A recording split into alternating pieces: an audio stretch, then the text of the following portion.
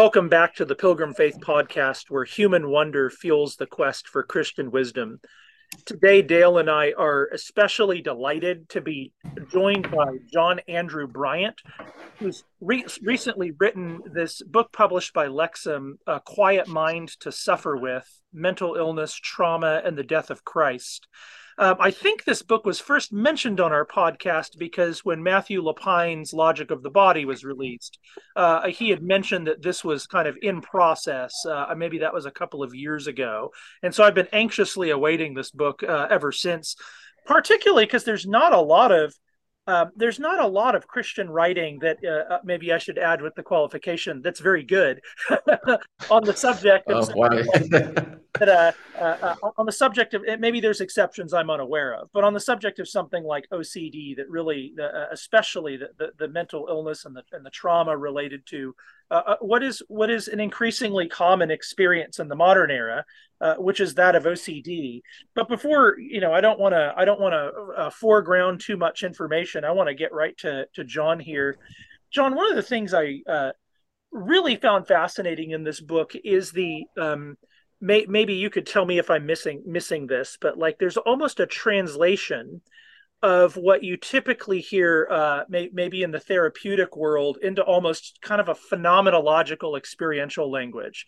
So, am I hearing correctly when you talk about kind of instead of saying OCD, you speak about the realm of ceaseless cognition, and then you speak about the kind of body waiting for the world to end, and I'm hearing body keeps the score, and that sort of thing. Right. Yeah. Am I detecting rightly that there's a kind of translation of what often just kind of is maybe less potent therapeutic language, not that that's a bad thing, but into something that is more textured in your experience. I'm Yeah. curious what that process was for you, or how that if I'm detecting a translation and how that helped you.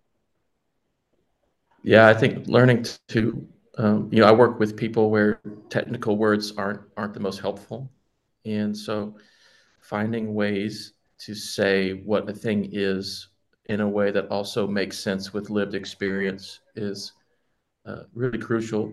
I think to my ministry and my work, and for myself, I was like, how do you tell somebody what OCD is like? You could say it's this or that. I said, well, what about a car alarm going off in your car that's really loud and obnoxious, but isn't really telling you much because that's just car alarms go off all the time. Hmm. And people were like, "Oh, you mean like that?" And I said, "Yeah, something like that." Or I said, "Have you ever been in a wind tunnel?" I said, or been going upstream, walking upstream of something, and feel that tug on you that makes it impossible to kind of step forward. They're like, "Yeah." I was like, "Well, that's kind of what it's like to live with this siren that I call it." But it's almost, I think a translation is a great word for it. The symptoms are there. How to find language that's both helpful, simple, and provides a map. I really wanted to turn my experience of an affliction into a kind of spiritual adventure, almost like a picture book spiritual adventure. You make your way away from the siren. You walk through the wilderness of um, the symptoms of the illness itself without the compulsions. You make your way to a sort of promised land. I kind of remapped, in some ways, Israel's journey uh, Mhm. uh, with and kind of in terms that made sense to me. Out of pride and lies, which is where the siren lives and the stronghold of it, through trouble and loss, which is just dealing with it as an affliction rather than submitting to the siren's commands, and then trying to make some headway towards being present in my life again, which is the promised land. I think for people with mental health is, how do you get back into your life, even if it's painful? How do you get back? How do you get back there? And those were the kind of retranslated storybook words I found for the journey and the experience. Hmm. Yeah, very good. Let me ask you, I read the book. I think Joe mentioned we have a mutual friend in Matthew Lapine, and I spoke with him after we had him on the podcast to go over Logic of the Body. He's a wonderful man. I met him at ETS, and we exchanged numbers and we started chatting. Um, because his work, Logic of the Body, really emerged out of personal experiences that he was trying to sort of map theologically, uh, but with using the literature, but also phenomenologically, kind of like what you're doing.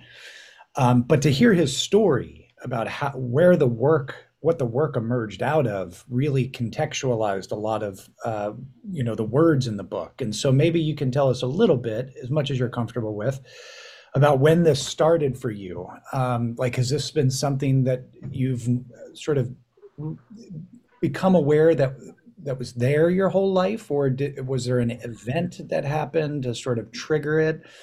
Or did you just sort of recognize it the older you got? And so maybe you can tell us a little about just your personal story, because that's like what the book is. It's just about you as a Right. person. Well, I don't think I knew what was going on until I was 30. Hmm. I think I knew I was anxious. I knew that there was propensities towards obsessive behavior or OCD, but the problem was my compulsions were inside my head. So I didn't, I would check things, I would do quirky things that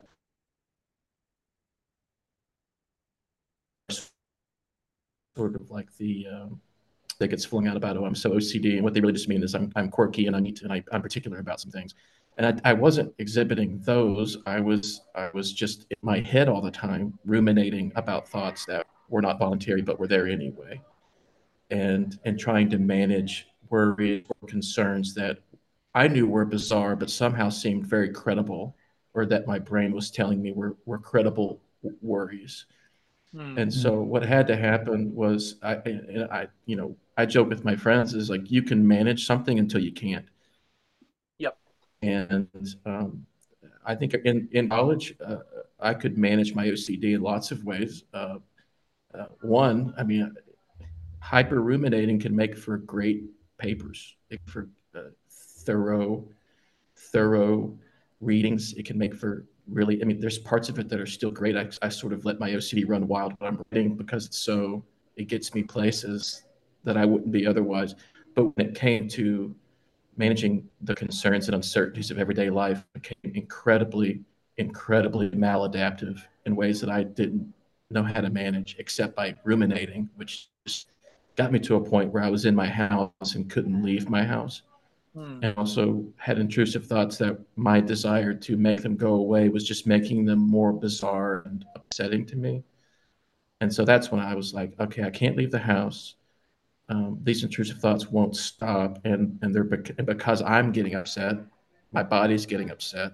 They're making the thoughts, compulsions are making them worse. It just became a crisis point, and so I just said, I gotta, like, let's go where you go when you don't know what's going on. Let's go to the funeral. And so because the intrusive thoughts were upsetting and nightmarish, when you tell people what's going on, they're like, well, we need to make sure you're not psychotic. Hmm. And it wasn't until maybe 24 hours into my psych ward state that they were like, we don't think you're psychotic. We think you have, like you said, you have OCD. And I was like, yeah, we think that that's what's happening. We're sorry that this scared you so much, but it's actually just your disorder. And then I had to spend 5 years. I think I wrote the book, took me 3 years to write the book, sort of remapping chaos, which is what it felt. I mean, the Hmm. number one thing people tell me mental illness feels like, regardless of what it is the word chaos comes to mind, is what they always. So it was chaos for me, learning how to map it and say, okay, here's what I think is the obsessions. Here's what the compulsion to be. Here's what happens when I took forever to get sorted out, and still sorting it out is taking. There's stuff I thought I was the master of OCD by now. Like, oh, that's OCD. That's not really in my head, and I'm still finding out. Dang, man, I've been listening to my brain on that point or this thing for years, and thought I had it all figured out. So still learning. Yeah. But yes, I guess the point being a crisis point made it so that both the severity of the illness was unveiled, but also began the journey to map out the chaos of it, a theological landscape that provided, Hmm. I think, ultimately was healing. It was just really painful. Yeah. Yeah. the that's fascinating to hear. Part of the reason this book resonated with me so much is I identify with quite a bit of it in very personal ways. And similarly, I'm 41 now, but I don't gather that even the basic sense of what was going on in my head, just the very idea that I'm in a always in my head, just noticing, in fact, being able to notice, having the language to notice, in fact, that maybe there's a kind of lack of attachment to the world, that you're kind of up here and the world itself is kind of Hmm. grayed out, and getting out of your head into the world took a lot. It didn't happen. And the older I've gotten, I'm 41 now, so it's been about 10 years since I've even had that in my head. But what you just said deeply resonates with me, that you discover all the time. You discover all the time ways in which uh, your habits, your mode of relating to the world is rooted in a very just a long held habit of moving almost exclusively through the mind, as it were. One of the things that Hmm. really uh, helped me in the book, I must say, and in fact even came at just a good time for me, was your discussion of the part of what I gather you're trying to do is to you talk about this thing called the realm of ceaseless cognition, which is effectively living in your head and in these thoughts that Hmm. are going around and you can never get out of them. And of course, if you're a wordy person, as you can tell that I am, what you try to do is you try to meet the discourse in your mind and try to Hmm. guide it. You try to win it and you try to persuade it. But of course, Hmm. you can't actually keep up. And one of the things that I think you do in the book that's really effective, because you have that going on, the kind of realm of ceaseless cognition. You have this prop that you call the sirens, which are kind of the Hmm. screams in your head, you might say, the Hmm. accuser plus whatever, the anxiety, whatever, that's screaming while you're trying to think your way out of it. And part of what I think is so helpful for people who struggle with this in the book is that you try to identify modes of orientation that are outside of that. In other words, you're kind of Hmm. helping people understand your instinct is going to be to try and use tools from within here to combat the screams and to win whatever's going on in the spiral. Hmm. And part of your whole book, it seems to me, is to say you actually need to have, and you use the word understanding, you actually need to have this pinprick of light, this very, very, very basic, small. It's the smallest piece of orientation that really is outside of all of that, and that relativizes all of that. And I'm reminded of uh, when I'm sure you're a theologically educated person, so I'm sure you've heard of these people trying to imagine kind of the ancient Near Eastern cosmos, right? That you have kind of the death waters above, you have the death waters below, and you have like death on every side. And creation is almost like this Hmm. canopy that holds at bay, that holds at bay the death waters. That if God's word didn't hold back the waters, it would all just come Hmm. swooping in. And as I was reading what you were saying, it's almost as though you were portraying a mode of cognition where the death waters can be all around you. It's not that they go away. It's not that the screams are fully gone. It's not that Hmm. the realm, the spiral is gone. But there is a way, perhaps, to have something quieter. In a way, a very small quietness that is in its mysteriously louder in its own way than all the screams. Yeah. Something like that. Yeah. No, that's it's an amazing, um, I'll say, rendition or riff or translation of what I was saying in the book. Yeah, absolutely. Um, I had to figure out if trust was the same as thoughts and feelings, and not that there wasn't a relationship there, but were my thoughts, where if I had bad thoughts, was I then a bad person?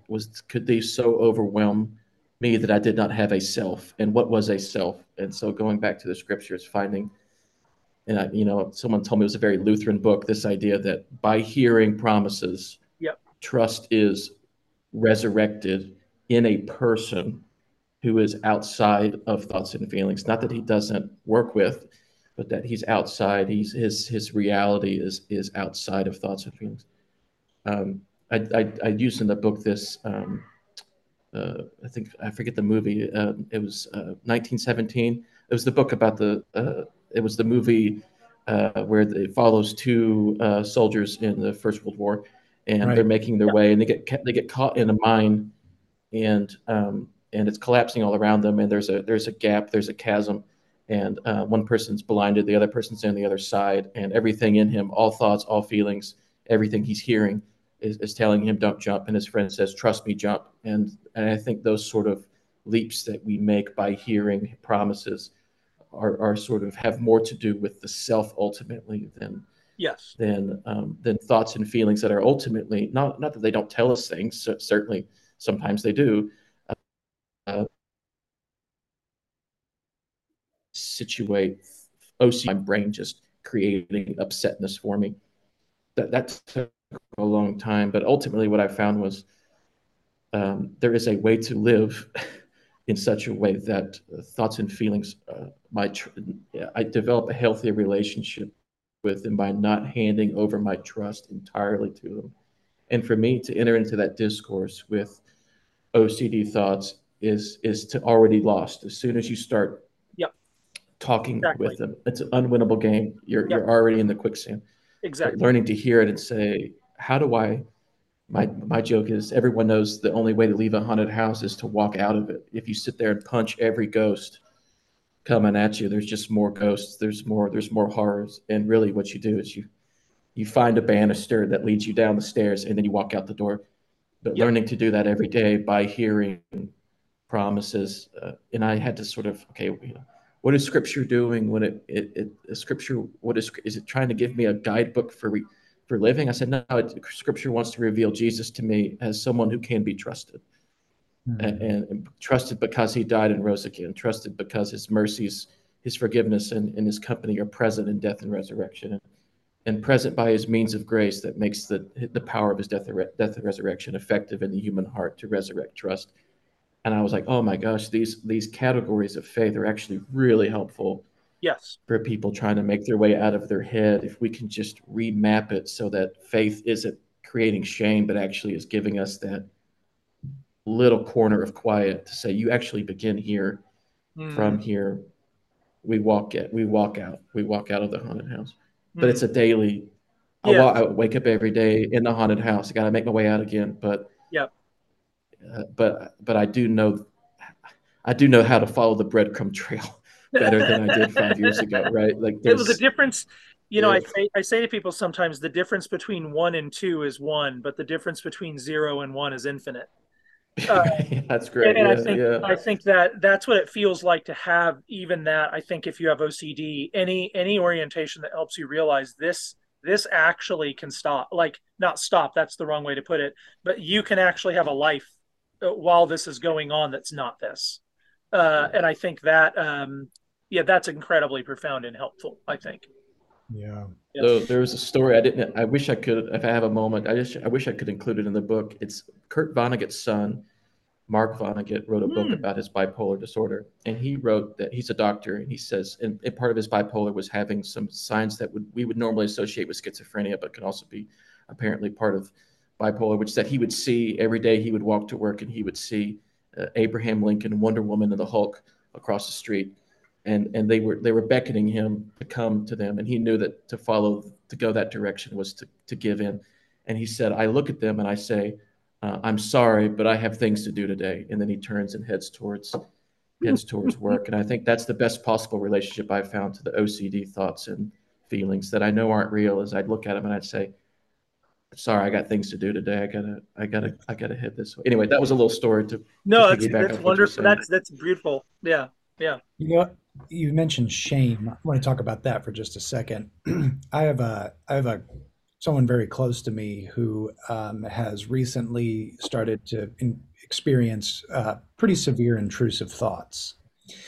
And when this person started texting me about it, because your book actually came out at a very critical point in my. Actually, I got your manuscript. I didn't get your book. It was before it was published, and it was at a very strange part of my life where I was just starting to experience the. So I had my first panic attack and went to the hospital because I thought I was dying of a heart attack. Hmm. And then it just kept happening every day. And then I started to talk with my doctor and they're giving me supplements. But anyway, I was having these intrusive thoughts. I didn't know what to do with it. And then I read your book. And I remember I was on vacation in Georgia when I read the part about you waking up and feeling the sunlight on your skin. And that was like the first time where you're like, there's some like, I'm going to, things are going to be okay. It was like when you were starting to emerge out of like the blackest fog of the episode, which I started crying and I broke down and my wife is like, is everything okay? I'm like, it's so beautiful. uh, but so this person that's close to me has been texting me and I said, one thing that I've tried to do is just recognize one thing, and that's that Jesus loves me. Yeah. That's it. That's it. And Jesus even loves me with the intrusive thoughts that I have. Hmm. So he doesn't like love me except for that. And it's like, well, I love you, but you're really going to have to clean that up for me to like really love you, Hmm. right? Because this is the way we think. Kelly Kapic wrote a book a couple years ago called "You're Only Human," where he talks about evangelicals have this relationship with Jesus where it's like Jesus is kind of like our older brother at the party, which is why we get in, but he doesn't really like us.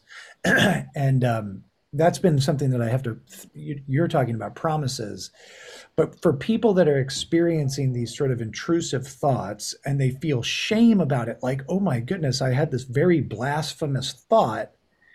Does Hmm. that mean that I'm a blasphemous person? And is my subconscious really the thing that I actually am that's escaping from underneath? Uh, what is it that, like, is there I know it's the recognition of sort of objective promises that you're talking about, but what is the first move to sort of snap that, Hmm. you know? Yeah. And I remember being one day so overrun with them. I just was like, they were like rats clinging to me and talk about that. And they cling to you, and the cling is just that unclean. I am unclean because of these thoughts. And I think the first move, I, you know, I for me, the said, what does this mean? I think that's the key. Shame has an interpretive function. This means I am bad. This means I am. Um, this certainly means I'm unclean. This means I am now. I have lost honor. I have lost regard in this world with myself because these things cling to me like this. And finding out that the intrusive thoughts, that the magic that the therapists tell you, everyone tells you, just how do you get there? Is once you realize they don't mean anything, you can move on. But the first problem is that we trust them, that we trust that these thoughts are telling us something about ourselves or about our real heart. We always think, oh, I wonder if somewhere in the corner of my life, I actually really am this bad. And I just remember thinking, how can the Lord's mercy and these horrors inhabit the same person? Yes. Which is, I know the Lord loves me, and yet I am experiencing horrors. And how can this understanding inhabit that same, like, make, and for me, I just kept going to the Psalms about waiting.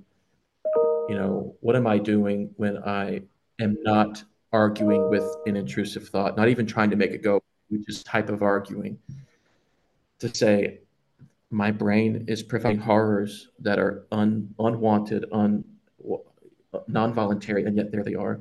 And the stillness to not make them go away or to fight them off for me was that stillness of faith. I was like, man, is faith this thing where you don't try to make it right? And I think that's all the Christians doing with OCD all the time. I knew, let's make these bad thoughts into good thoughts, or let's get them out somehow. And I'm thinking, but if by nature of this affliction, this is unchosen, what if it's possible to be completely in the right, righteous, just by trusting that this isn't true and isn't something that you are creating, and that the fog of it will burn off. But how to sit there in that and say, okay, the good Christian in me wants to fight it off, but fighting it off is somehow tangled up in pride that says I can make these things go away. Mm, And what if the Lord wants to actually say the trust is that it doesn't mean anything. It doesn't mean anything about you. And that's where I think I found this weird. And I don't, how do you, it's like, I just remember in the psych word specifically, the Lord said, stop defending yourself and go home. And I, not like a verbal right. word to me, but I was reading the Gospels, reading the Psalms, and I just had this sense that I did not have to take a swing at every intrusive thought coming my way, and that the Lord's word would take care of even the most blasphemous things. The Lord's word at the cross had taken care of, and I could trust that by not engaging in a compulsion, which I think is what I wasn't understanding. There was thoughts I was having on the movie screen of my head that were not voluntary, part of the affliction. And then there was my contribution, as you were saying, about joining the discourse, arguing back, fighting. I didn't have to do that part. The thoughts were going to be there, but I didn't have to take a swing at them. I could walk through the fog of it, or just sit and see that they didn't get to win. They didn't overrun reality. Hmm. But that is so incredibly painful. I don't know how people do it who don't. I both feel like faith is can be an enemy to the mental health journey, and the best friend. Because if you're sitting there thinking this makes me unclean before God, this makes it's like, oh no, we got to unwork that. But if you're sitting there and you're thinking, come at me, bro, like I stand at the foot of the cross. This I know this isn't something I'm creating, and I know the Lord's got my back on this, and Mm, I'm just going to sit here and then you just see the fog gradually disappear, and you're like, oh, that was the answer. mm. Yeah. And and that's hard because it's all again. I'm thinking, is that how it works, John? Is that my Right. OCD's like, is that did you get it right, John? Is that really how Yes. you get out of Yeah. there? Yeah. Yes. Like, Your OCD uh, doesn't allow you get out of the research and development phase of its own cure. You have to stay there. right, Check your answers. Uh, right. One of the things that I do for the organization Dale and I are a part of, I teach at Davenant Hall, but the main focus of my own academic work is on the question of kind of what is modernity and interpreting modernity. Actually, the book I published with Lexham came out just a couple months before yours did, and one of my friends recently said something to me I found really profound, which was, Joe, I wonder if modern people are as psychologically sick as our ancestors were physically sick. And the more I've kind of read people who have interpreted, even for the last 100 years, even somebody like Herman Bavinck, even somebody like C.S. Lewis, when they look out at the modern world, the common diagnostic of just kind of post industrial life is this living in the frenzy, and especially living with a relationship to kind of frenzied clock time where we never slow down, where there's a million moving parts. And I've wondered if relative to this kind of material, if there's an argument to be made that the frenzy in our heads, like what we're doing to our heads, is creating this machine that is moving with all Mhm. of these balls we're juggling of sorts. And one of the reasons this is significant then is that I think these things are far more common than people realize. Like there are extreme cases, but the that tendency of us to kind of have a detached relationship to the world, where it really does take quite a journey of health, a journey back into reality, to even feel like things are real or something like that, to even sense that the world of this place, and even a moment, that a moment of time has a kind of fullness, as opposed to a thing I'm just pushing through like this, like I'm pushing through Mhm. everything, bits of data, bits of moments, bits of people, church. There's something, in other words, Right. I wonder if like OCD in one sense seems to me to be almost a symptom, almost a symptom of the modern world, and yet it's also perhaps, in as much as somebody has a bad case of it, this is a very hard world to live in for somebody in the realm of ceaseless cognition, because the amount of just sheer data inputs in a day when you're in that discursive spiral is really astounding. And I wonder if that kind of resonates with you, because I think that we're in a moment where people who struggle with these things, the world is not helping you. Yeah, The Yeah. world is helping you get worse in a way. yeah. The world is. It's like this weird thing where it's like the world uh, creates the problem that blames you for having it. There's like a weird reminded me of the gambling sign. Here's casino. Here's this casino. By the way, if you have a gambling problem, a little thing on the Yes. thing, and it's this thing. Well, actually, everything in the casino is designed to turn you into an addict, and then once you develop an addiction, it becomes your problem. And Yeah. this world is not created uh, for the anxious mind. Um, so much so much of my experience with people of my generation particularly is so lonely, so little trust in any institution outside of their own little, maybe a little group of friends or a little group of sub-interests in certain things, and a total trust of thoughts and feelings, because there's very little commitments outside of thoughts and feelings that would mitigate or put that trust in a helpful framework, Mm. or put those thoughts and feelings in a helpful framework. I was just like, how did we lose so much? Yeah, I'm not saying I'm not one of those people who's like our generation's the worst, but I was like, man, how Yes. did we lose? How did we lose trust with every institution? How did we? How did our world get so small and yet so overwhelming that it's really just our thoughts and our feelings, and yet we're bombarded by a world. Um, how did we lose friendships? Why is you know I'm so incredibly, my mind is so incredibly relationally tied to just small personal things, that I can forget the wider idea of like, how did, you know, when I was 9, why did I think it was a good idea to just play video games all day? Like, why did my parents make me? And they did. Like, I did band, I did basketball, I did all this stuff, but Right. there's still this sense of like, what did we lose? It's like our world became incredibly small, isolated, and in its isolation felt overwhelming. How Mm. did, I don't know. I resonate with the question, and I have no idea. Um, You know, it is an interesting question and something Joe and I talk about like all the time. Yeah. It's this thing, which is to say, it's talking about everything all the time because it's connected to all the things, right? It's like, what's going on? Jordan Peterson uh, came out, superstardom, political controversies, cranks out this book, 10 Rules for Life. mhm, Resonates deeply with millions of young men that are isolated, lonely, detached, held together on the internet by sub interest groups of people that are interested in these things that are not very popular. And then they hear this guy say, like, go clean your bedroom. And they're mhm, like, okay, this is the way for a happy life. Uh, and I do think that there's something to that. I don't know. So, in my own experience, I guess I'll just say that I struggle anxious feelings. I never sit still, so my body is constantly moving, constantly, and my mind is constantly moving. And I find relief when I am in high energetic situations that demand all of my mental powers be sort of focused on a solution, solving things. So, what I do for a living, when people ask me what I do for a living, I say I solve problems. That's all I do.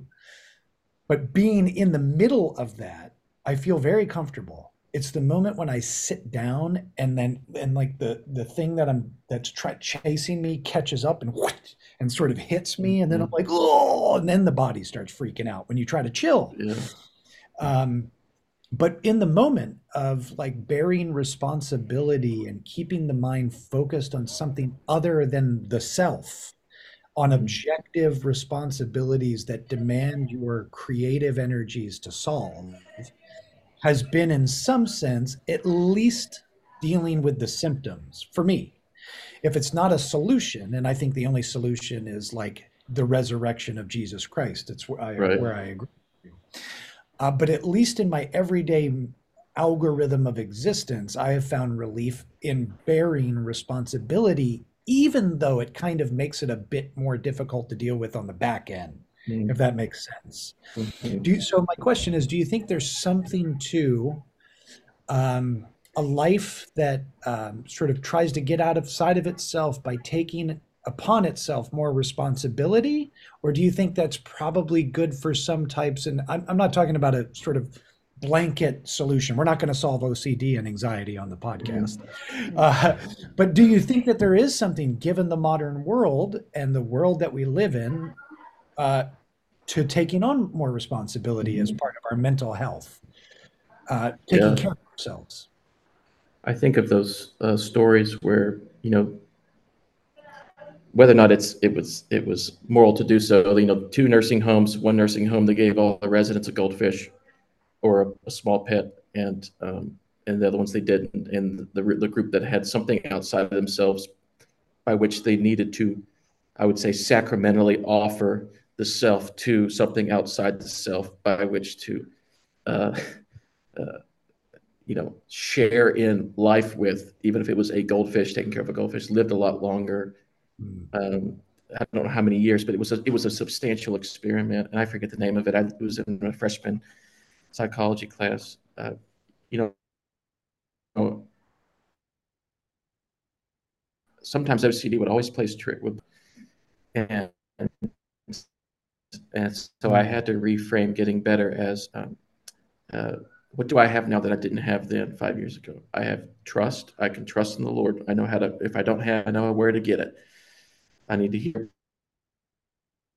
again. And then this strange word I never thought I would get back is my attention. And I believe Spirit gradually leads our attention out of ourselves. And then the question was, something I never had was the intention to be given to the moment at hand, Mm.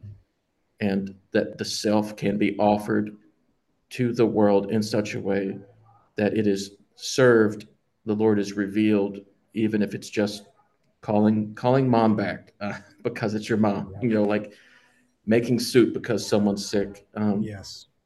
to say, um, how do I, uh, what is my way back into the world? Well, I need my trust and my attention need to somehow be pulled out of my head so that I can offer myself to the world. In some ways, that's this weird thing of like you get yourself back by giving yourself to the world. But I think it's deeply biblical, obviously.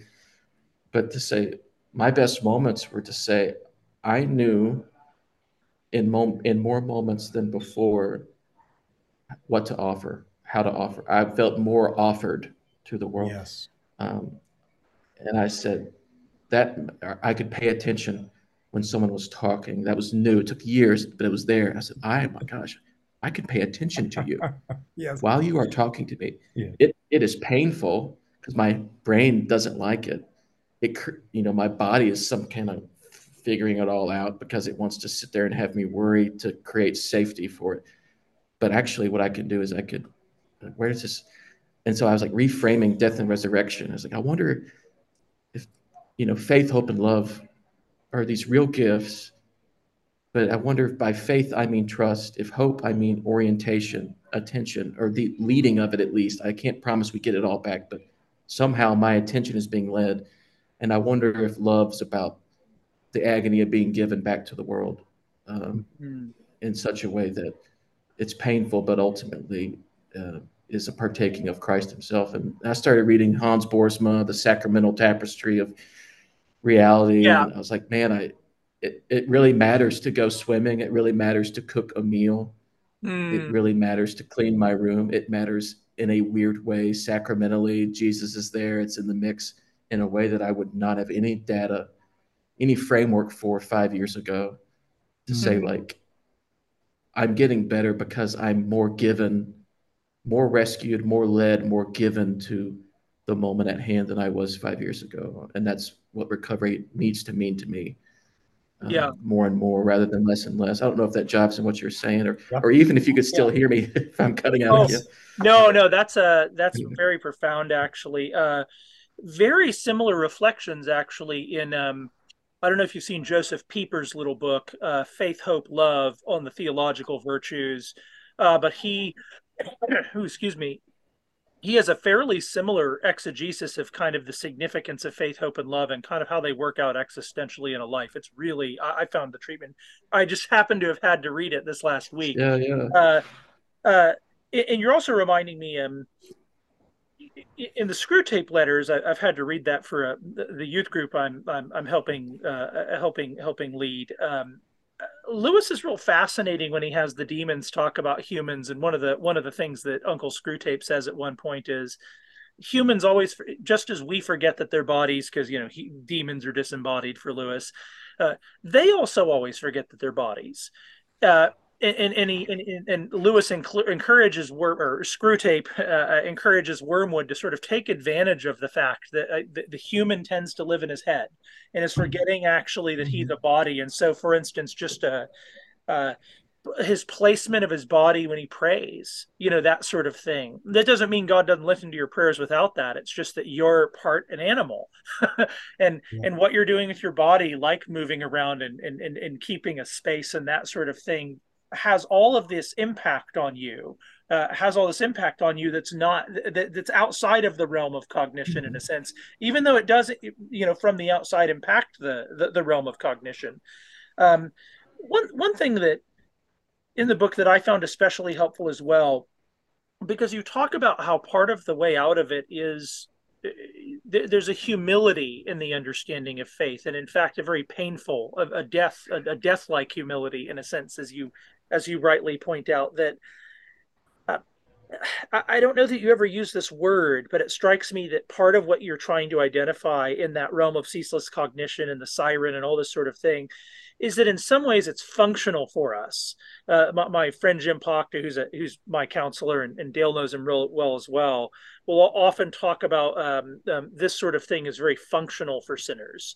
And Mhm. I think you even ask at one point in the book, does just kind of self-contempt and self-loathing even, I don't Mhm. remember you using the word functional, but the question seemed resonant with, is this Oh functional yeah. for us in some way? Because uh, part of the pride, I think, of something like the realm of ceaseless cognition and whatever is that A, you want to be able to be in control, and Mhm. B, part of the thing you actually do wind up having to say when you're slaughtered, in a sense, by the act of faith, uh, is just to say, I'm also not really in control of how much of a sinner I am. Part of the Mhm. problem with the realm of ceaseless cognition is that you're trying to figure out, like, how much am I righteous and how much am I a sinner? Am I that bad or that bad? And in a sense, like, I've been real comforted thinking about this with Paul's statement, I don't judge myself before the day. Mhm. What a boring question. How bad I am or how bad am I not? Uh, because uh, because you can never exit that, but it's also to think about the self, and it's your desires in some sense. It's my desire to be on some. It's my desire for an answer to that question to be this rather than that. Well, I'm only this much of a sinner. I'm this righteous. That can kill you. One thing the book really Mhm. helped me with is that kind of desire can kill you. And actually, part of getting out of that is to, again, not part of faith is not judging yourself before the day. It's letting Christ be your judge, and your Right. evaluator, and in a sense yourself. Not I, but Christ in me. But then Christ is giving you yourself back as well Yeah. in that exchange. There's a weird. I remember we did a class on heresies in Sunday school, and my wife said the thing about heresies is that they make sense, and the hard thing about the gospel is it doesn't make sense.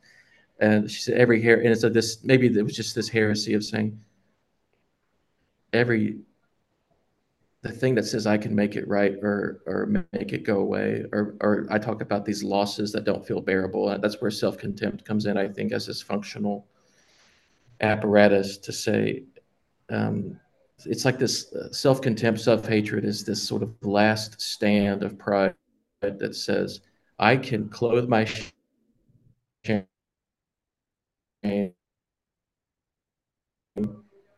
get rid of self. Like that's the last way. Somehow I can make things right. There's always this thing that says I'm trying. It's like this weird paradoxical dependence on self. Is that Yes. maybe I can make it right by hating myself? Hmm. Yes. And to say you even lose that, you even lose the right to hate yourself. You even lose this sort of last bulwark of the self to say, well, I can at least pour contempt on me, right? That's something I get, and the Lord even takes that away and says, "You don't even get to judge yourself. You don't even get to. Yes. You don't even get." That's, and I think what I found with myself is, I talk about the cry of the soul, and that's kind of weird language I wouldn't have used, but I was like, man, there's these real losses. The loss of honor is so hard on it hurts so deeply a person. The loss of security, so profound, such a profound loss, and the loss of meaning and purpose is so profound, such a profound wound. And the pride that says I can make up for those losses is so deeply bonded with the losses themselves as to be indistinguishable, right? And it's like the Lord's mercy can separate pride from loss and say, actually, part of this is you trying to make it right, and part of it's just like the loss itself. Mm. Yeah. And I think that's that openness. If someone was to ask me, like, what's this book about? I would say now, I said, it's a book about grieving. It's a grieving book. It's a lament. Because in order to, when I lost pride, I suffered more. I suffered in different ways. I suffered that loss of control. I couldn't create honor for myself now. I had to wait for the Lord to clothe it with his righteousness. I had to let, I couldn't control outcomes now, or at least I had the ability to not actively try to control them with my compulsions. Yeah. Mm. And ultimately, at the very end, it's like I couldn't even give my life meaning now. I couldn't give fulfillment to myself anymore by these compulsions. And I had to, and all those three were grieving. It was, it's not the main point of the book, and I wish I'd given it more time. Is Mm. like, the Psalms are so helpful. Cry out to the Lord for what you've lost. Otherwise, you're just going to hide it in some weird way with your pride or some other lie to say it's not there. But this sort of wild cry before the Lord of, how are you going to make up for losses? Lord, how are you going to, And blessed you are know, those who mourn. yeah, I think yeah. that's, this is, again, uh, Dale and I's mutual friend Jim, uh, who's actually reading your book right now. I'm sure he's okay with me saying that. He's whoa, sorry, there's a bee chasing me here. He's gone. The devil. Anyway, uh, uh, uh, uh, Jim has a really profound story about being transformed through struggling with same sex attraction and even transgenderism after getting married and having three kids and suicidal and all these sorts of things. But kind of the beginning, his version of your story, the beginning of his story was just learning to grieve. Grief Mhm. was kind of the piece that opened up, in a sense, the rest for him. And he's a counselor now, and is actually actively working through this. And I think that's, I've been talking to him in the last couple of weeks. I think that's how this is resonating with him. Is very much a tale of grief in some ways, and so. I think that's very apt. One last thing I'll say before we close out, and then Dale, obviously, whatever you want to say.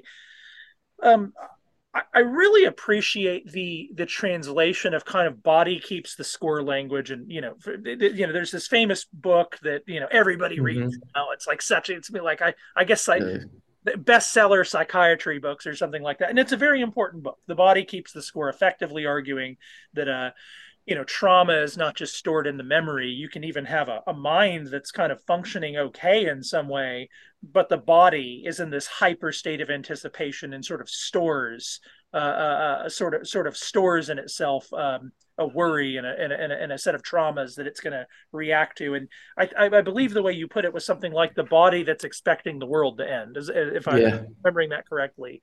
And I thought that was such a powerful way to describe I think that's such a powerful way to describe something that in a lot of our pedagogy we're not very in touch with, which is that maybe again going back to modernity, and I think this when I think of seminary curriculums and even past the way that pastoral language is developed, very often we're targeting um, we tend toward kind of algorithmic engineer mind kinds of statements, right? And we sort of like, when we say like combat, error with truth, it's sort of like a spreadsheet of things.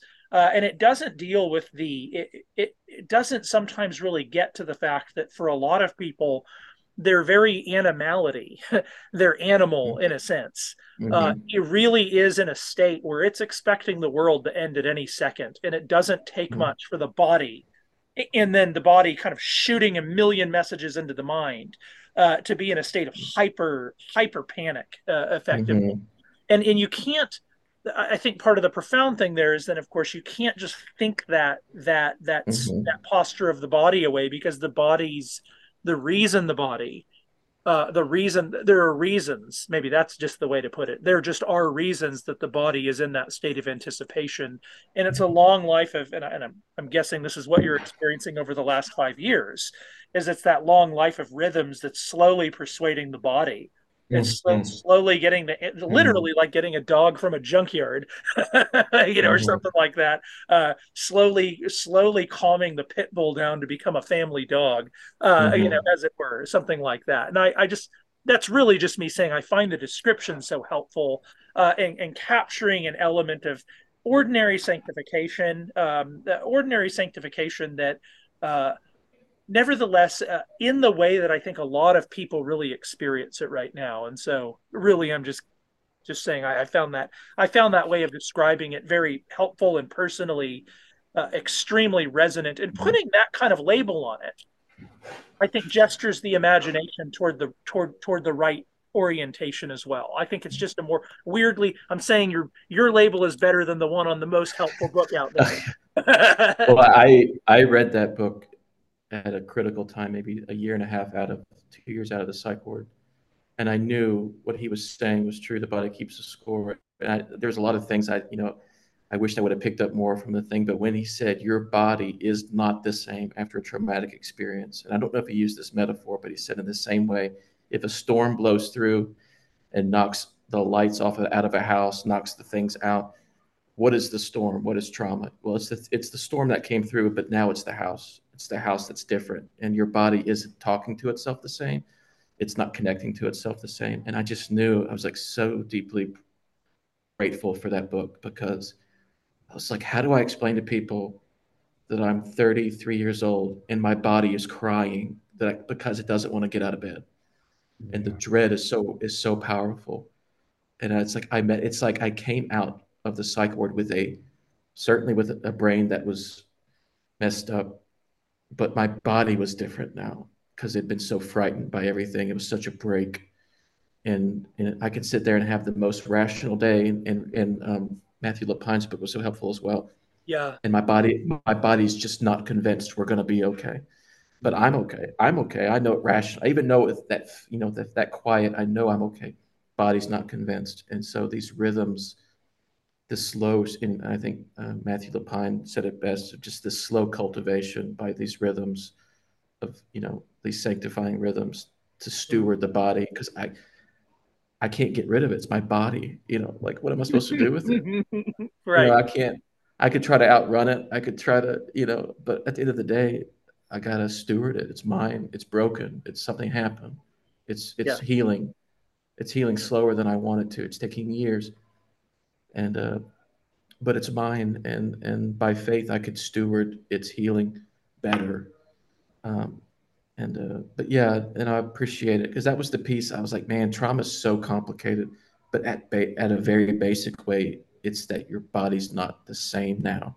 yeah, And Right. it's just not that something bad happened to you that you need to get over. It's like, no, I'm sorry, but your body's not talking to itself the way it should now. And it's going to take time. And that yeah, was just helpful for me. I was like so grateful for that book. And it is an intentional, I should have put him in the acknowledgments, but because there was aspects of his descriptions where I was like, yes, okay, now yeah, how do I say it in my way? But that's what I mean. I mean that.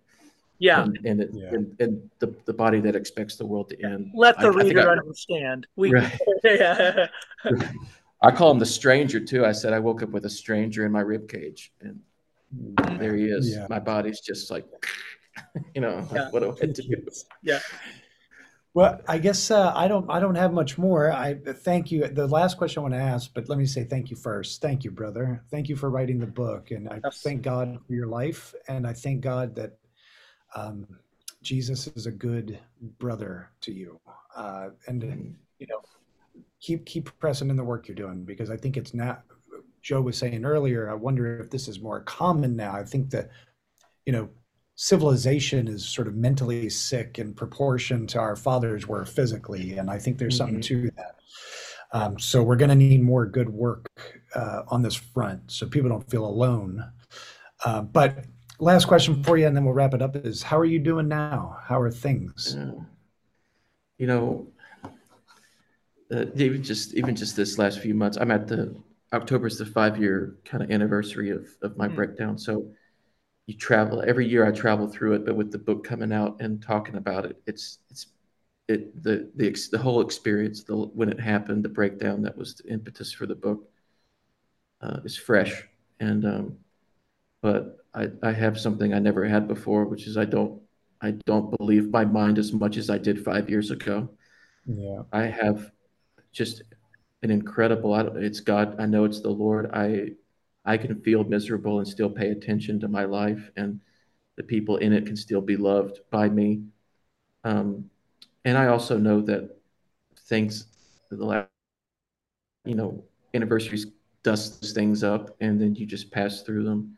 So I would Yeah. say it's been a hard, good thing to talk about the book. Um, but and I would say I was just recently feeling like my OCD does not win, doesn't get to tell me what my life's going to look like, is a vindicated reality more and more each day. And sometimes when it's at its loudest, I know that that's the best victory because it's screaming, trying to get me back, and me walking away from it is it sort of like the breakup, like this bad breakup. Yeah. So it's been a really deeply good season, but it's also been painful to remember. It's still painful to remember. It's not hard to talk about. I could hang with y'all all day talking, but when I remember how bad it was, it also just gives me an incredible compassion. Not that I'm a compassionate person by nature, but just suffering. The Lord's sorrows have to meet our suffering in ways that are a mystery to us to lift us out of them. To If I didn't know He was my friend in this affliction, I don't know how people make it without a friend like that. Yeah. So Yeah. I said to Christians, I say the Lord wants to be your friend when your Yeah. mind isn't, and Yeah. I know that more than I did 5 years ago, which is the rejoicing. But to your Mm. question, been a hard month or two since the book comes out to have to, not have to, I'm willing to, but to go through it again, and Yeah. even just in talking about it. Yeah. Yeah. Well, God bless you, my friend. Thank you so much for coming on. Thank Go you. get the book. Joe, hold the book up. I don't think you did, brother. I threw the book, but here it is. I have mine to suffer with. There you Hey, go. look at that cover. Yeah, I Yes, forgot, Lexham forgot it looked Press. like that. Pick it up, check it out. Brother, thank you for your work. All right, everyone. As always, you can find previous episodes on the Davenant Institute YouTube page. You can also find us wherever podcasts are downloadable. But Brother John, thank you, sir. And Joe, I love you, brother. Love you And we too, will see man. you next time. All right. See you Hey, next time. it was a joy, guys. Thank you so much. Thank Absolutely. you. Absolutely.